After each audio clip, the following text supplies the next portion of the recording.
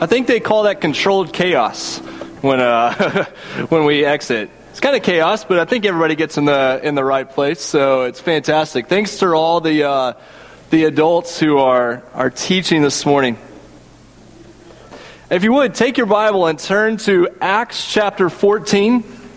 We're going to continue to go through the book of Acts, one chapter at a time. If you got one of the worship guides, one of the bulletins as you came in, you can turn that over to the back, and there are a few notes that we're going to use kind of as a framework to guide us through this passage this morning. But we're going to be in Acts chapter 14. We're really starting to move into Paul's missionary journeys when we get to Acts chapter 14. And I know last week I promised you a map, but I fell down on the job this week and didn't get a map for the PowerPoint. But likely in the back of your Bible, if you have a hard copy, you'll have some maps in the back there. And if you have your Bible on a smartphone or a tablet, there's something called Google. And you can most likely find a good map. There are some good resources out there to see. If you ever use Google Earth, you can put in a setting to watch Paul's missionary journeys take place through Google Earth and Google Maps and things like that. And so there are different resources out there on the internet. Obviously, don't believe everything you see on the internet. It's not all going to be true. I hate to bust your bubble with that, but it's not going to all be true. But there are some good resources. There are some good maps, some things like that you can check out here. One of the things we do with our kids as we're talking about what it means to be a missionary and what it means to be on mission for God is at night when I do bedtime stories with the kids, what I will do is I've kind of turned bedtime stories into worldwide adventures to tell people about the good news of Jesus. And so what I'll say, and our kids always want to include their cousins on this, and I'm not a great storyteller, I'll just tell you right now. But thankfully the kids still kind of put up with it, and they're young enough I can get away with it at this point. But I'll say something like, once upon a time, Austin, Bennett, Emery, Lily, and Claire, those are the cousins, went on a worldwide adventure to tell people about the good news of Jesus.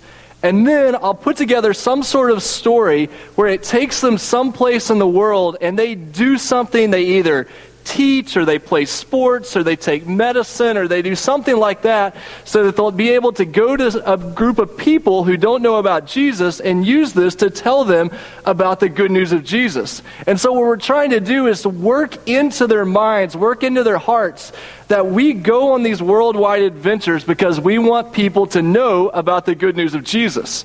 Now, as your kids get older, there's going to be a certain point at which bedtime is not cool. All right? If you're telling bedtime stories to your junior in high school, probably not going to work so well. But there are still ways that you can introduce them to what God is doing. One of the best ways you can do that is take them on a trip. Let them experience what it looks like for God's word, for God's gospel to go into places where it hasn't been heard before. Let's be a church that is constantly going, constantly sending, constantly thinking about what does it look like for the gospel to cross into new areas. That's one of the things we see going on here in Acts chapter 14. Let's start in verse 1, and we're going to read down through verse 8 to get started this morning. At Iconium, Paul and Barnabas went as usual into the Jewish synagogue. There they spoke so effectively that a great number of Jews and Gentiles believed. But the Jews who refused to believe stirred up the Gentiles and poisoned their minds against the brothers. So Paul and Barnabas spent considerable time there, speaking boldly for the Lord, who confirmed the message of his grace by enabling them to do miraculous signs and wonders. Verse 4, the people of the city were divided. Some sided with the Jews, others with the apostles. There was a plot afoot among the Gentiles and Jews, together with their leaders, to mistreat them and stone them. But they found out about it and fled to the Lycaonian cities of Lystra and Derbe and to the surrounding country, where they continued to preach the good news. In Lystra, there sat a man crippled in his feet, who was lame from birth and had never walked. Okay, so at this point they've reached Lystra. What's the significance of that? Well, to use a phrase we understand, they're not in Kansas anymore. They're not in Jerusalem anymore. They have moved into an area that is far beyond the religious area. Maybe you remember the first time you went to New Orleans and thought, well, this is a different place. Or maybe you remember the first time you went south of I-10 and thought, this is a different place. We live in a world, even though it's the South, we live in a world where we're beyond a Bible story culture. We're beyond a Christian culture. We live in the bottom counties in a world that is far different than what a Bible Belt situation would probably look like. And that's what happened to Paul and Barnabas. They have moved out of Kansas. They've moved out of Jerusalem. They are in a new area right here. Okay, watch what happens in Lystra. Verse 9, this man who was crippled from birth listened to Paul as he was speaking. Paul looked directly at him, saw that he had faith to be healed, and called out, stand up on your feet. At that moment, the man jumped up and began to walk. When the crowd saw what Paul had done, they shouted in the Lycaonian language, the gods have come down to us in human form. Barnabas they called Zeus, and Paul they called Hermes because he was the chief speaker. The priest of Zeus, whose temple was just outside the city, brought bulls and wreaths to the city gates because he and the crowd wanted to offer sacrifices to them. But when the apostles Barnabas and Paul heard of this, they tore their clothes and rushed out into the crowd, shouting, men, why are you doing this? We too are only men, human like you. We are bringing you good news, telling you to turn from these worthless things to the living God, who made heaven and earth and sea and everything in them. In the past, he let all nations go their way, yet he has not left himself without testimony. He has shown kindness by giving you rain from heaven and crops in their season. He provides you with plenty of food and fills your hearts with joy. Even with these words, they had difficulty keeping the crowd from sacrificing to them. Guys, can you back up to verse 15? We're going to keep verse 15 on the screen because that's kind of be our focus. One of the things that we know from ancient literature is in this area around Lystra, there were legends, there were stories about the gods Zeus and Hermes coming down and visiting the people. And so the people in this area had grown up with stories. They had heard stories of what it might look like for the gods to come down and be on earth. And so when they see Paul and Barnabas show up and start to do these miracles, they think maybe the gods have come to us. Maybe they have finally come to our land like we heard when we were little kids. Also, it's interesting that the people who were hearing the book of Acts for the first time, they would have found this story familiar. Because back in Matthew chapter 9, we have the story of Jesus healing a crippled man. Very similar to this. If your Bible has the little references down the middle or on the side and points you back to other texts, or if your smartphone has a little footnote that takes you to different places, it probably will take you back to Matthew chapter 9 where Jesus is doing a miracle like this. And it will also take you to Acts chapter 3 because Peter does a miracle very similar to this where a crippled man is able to stand up and begin walking. What's happening here is God is showing us that what happened in the ministry of Jesus and what happened in the ministry of Peter in Jerusalem is the same thing that is going to happen when the gospel moves outside of Jerusalem. In other words, this isn't a new message. This isn't a new God. The God who worked through Jesus is also the God who will work through his followers. And so we're seeing what it looks like for the gospel to spread outside of Jerusalem. And I want us to focus on verse 15. Look back at verse 15. It says, men, why are you doing this? We too are only men, human like you. We are bringing you good news, telling you to turn from these worthless things to the living God who made heaven and earth and sea and everything in them. Okay, there's this phrase there, bringing you good news. That phrase in the original language is where we get our word evangelize. If you even say that word in the original Greek language, it sounds like evangelize. Now, when you hear evangelism, it's easy to say, oh God, don't make me do that. I don't want anything to do with that. All the word evangelism means is tell good news, bring good news. We live in a world where there's a lot of bad news. I know that's not surprising to you, but we live in a world where there's a lot of bad news. When it says to do evangelism, to bring good news, that's exactly what we do. We speak good news into a world full of bad news. And it says here that they're bringing them good news. And you say, well, I would love to give people good news. What is the good news? And it tells you right here, telling you to turn from these worthless things to the living God. Here's what I would like you to do this morning. I would like the word worthless to terrify you this morning. Because the word worthless absolutely terrifies me. Have you ever done anything, been involved in something, and thought to yourself, is this really worth it?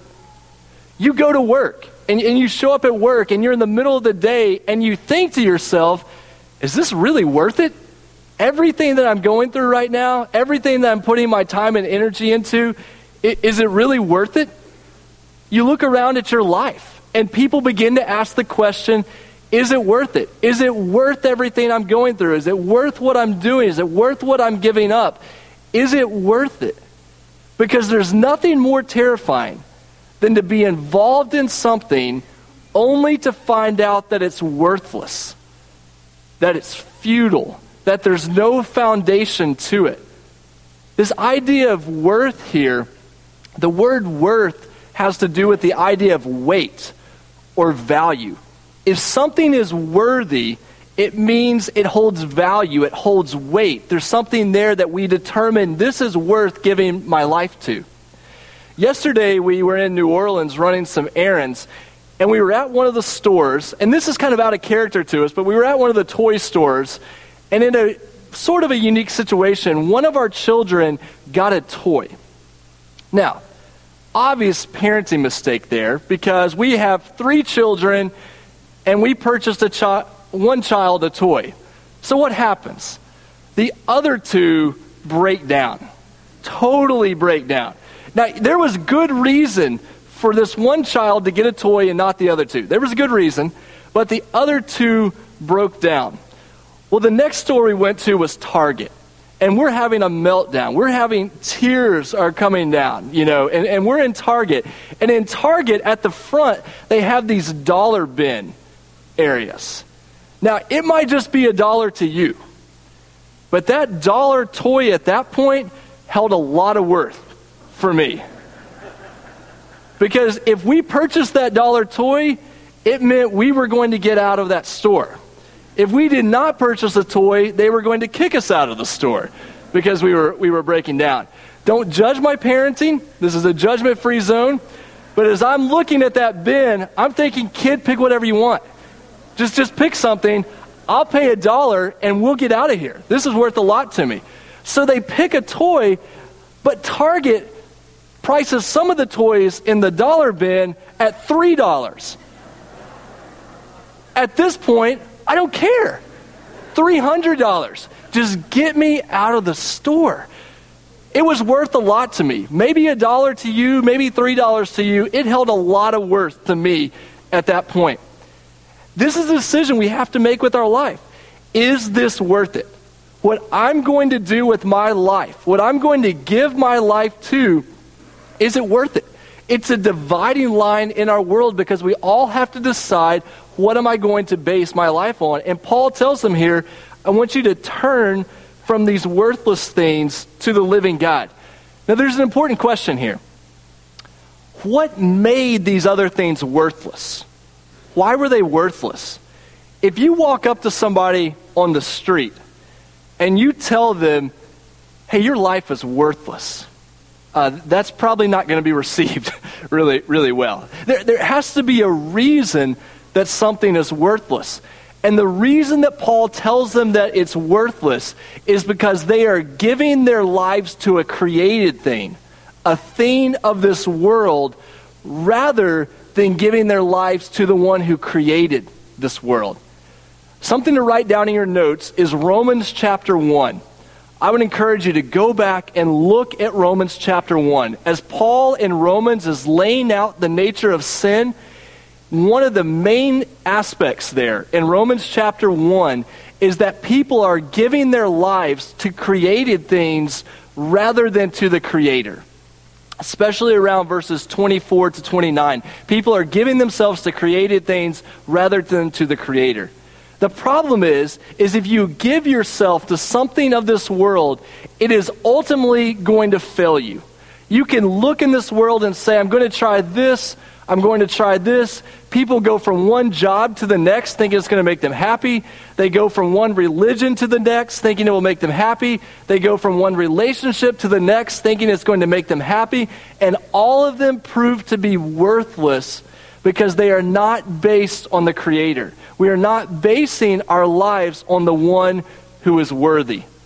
Revelations chapter 4. Revelation, not with an S at the end. Never let me do that. It's singular.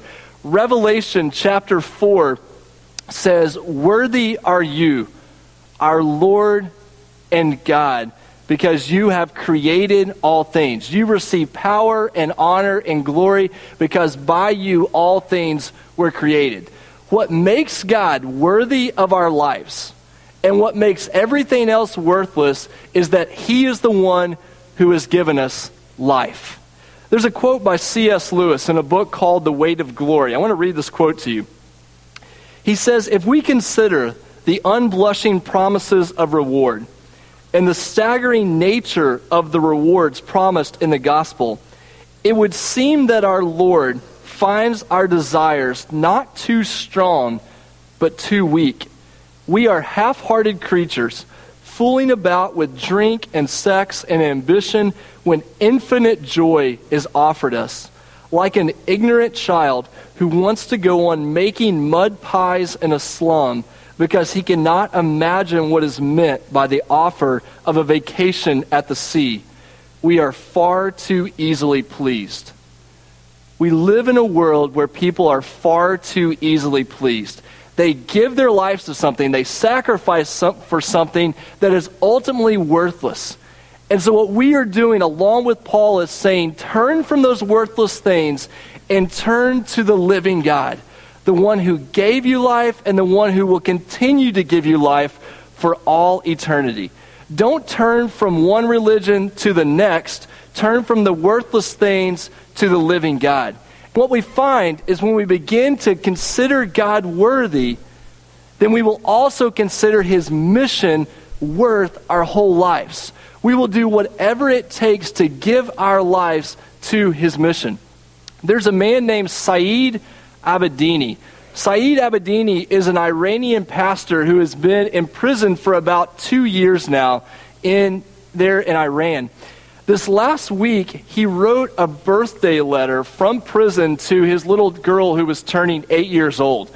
And at her next birthday, my oldest daughter will be turning 8, and so I kind of connected a little bit. Listen to what he says. He says, "My dearest Rebecca Grace, happy 8th birthday. You are growing so fast and becoming more beautiful every day.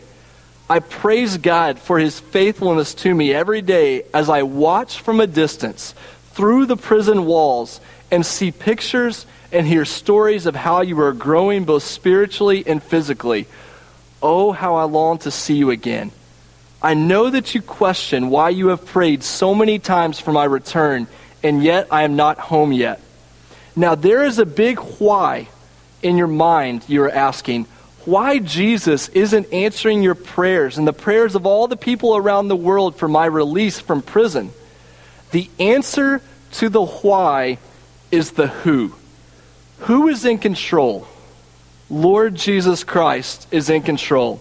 I desire for you, my daughter, to learn important lessons during these times, lessons that you carry now and for the rest of your life. The answer to the why is the who. The confusion of why has this all happened and why your prayers are not answered the way you want is resolved with understanding who is in control. God is in control of the whole world, and everything that's happening in it is for His good purpose, for His glory, and will be worked out for our good. It doesn't matter if you're in prison in Iran or if you're just trying to make it through every day right here where we live. The question we have to answer is, what is worthy? who is worthy for us to give our lives to. And if we determine that the living God, the one who created the heavens and the earth, is worth giving our lives to, then we will give our lives to his mission. We will say, does this bring glory to God? Then I'm going to do it.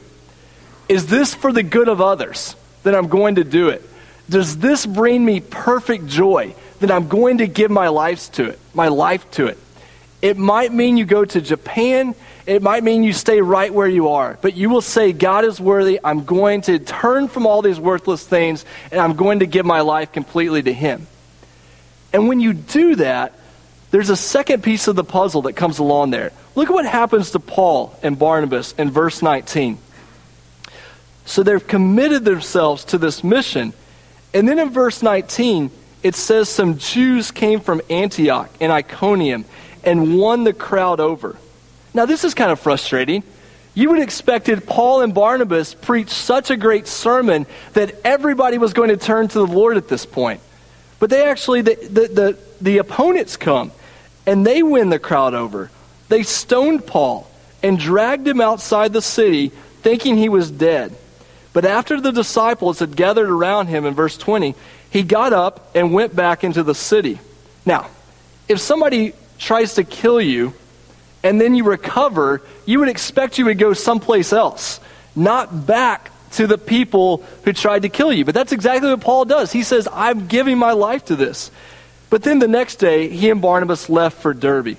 Verse 21, they preached the good news in that city and won a large number of disciples. This is in 21. Then they returned to Lystra. So he goes back to this city again, and he goes to Iconium and Antioch. And then look at verse 22. He was strengthening the disciples and encouraging them to remain true to the faith. If we consider God worthy of our lives, if he is truly worthy, and we give our lives to his mission, then guess what? We have to keep going even when it's difficult. Because if we say, yeah, God, you're worthy, and then things don't go well, and we say, oh, maybe not, I'll go try something else over here, we haven't truly worshiped the Lord. Because if we are truly considering him worthy, then no matter what comes in life, we will continue to follow after him. And what we will also do is we will help other people follow after him, even when times get tough. We have a word for this, and the word is discipleship. Discipleship means you help someone continue to follow the Lord even when it isn't easy. We've all had stories in our own lives. Maybe you've known people. They go off to a camp or a revival, and they get really excited about God. And they say, I'm going to give myself to the Lord. I'm going to go to Japan. I'm going to follow Jesus every day. And they get really emotional about it. And they do that for a couple of weeks. And then what happens? The emotion wears off. And all those commitments that were made at camp and all those commitments that were made at the revival kind of fade into the background, and they don't keep going. And the reason oftentimes that they don't keep going is they don't have someone coming alongside them and saying, you must continue to look to the Lord. You must continue to count him worthy. You have to keep going, and I'm going to help you keep going. We need a long obedience in the same direction. Religion is not about this emotional game that we play on Sunday mornings and we try to get really excited and we go out and live our lives. It's about every day, step by step, what might look to some people like boring Christianity, but is really just faithfulness to the Lord. You get up, you go to work and say, I'm going to serve the Lord. You get up and you care for your family and say, I'm going to serve the Lord. You get up and you go to school and you say, I'm going to serve the Lord. You continue to be faithful no matter what is in front of you. And then we get to the end of this story and watch what happens. Verse 23. Verse 23. Paul and Barnabas appointed elders for them in each church, and with prayer and fasting committed them to the Lord in whom they had put their trust. After going through Pisidia, they came to Pamphylia, and when they had preached the word in Perga, they went down to Attalia. From Attalia, they sailed back to Antioch, where they had been committed to the grace of God for the work they had now completed. Then verse 27, on arriving there, they gathered the church together and reported all that God had done through them and how he had opened the door of faith to the Gentiles. This is the last point on your notes there, but we must celebrate what's worthy. If God is worthy, and we've committed ourselves to his mission, and we say, I'm going to keep going no matter what happens, then we have to be people who celebrate things that really matter. If you're in business, or you're a parent, or you're a coach or a school teacher, you know from experience that what gets celebrated gets repeated. And what gets celebrated is valued. If we celebrate something, people will see that and say, that must be important. That must be valuable. And so what that tells us as a church and as followers of Jesus is we need to consider very carefully what we celebrate. Because oftentimes in church, this is just the reality, we don't mean to it, but what do we celebrate in church? We celebrate numbers. More people came this week than came last week.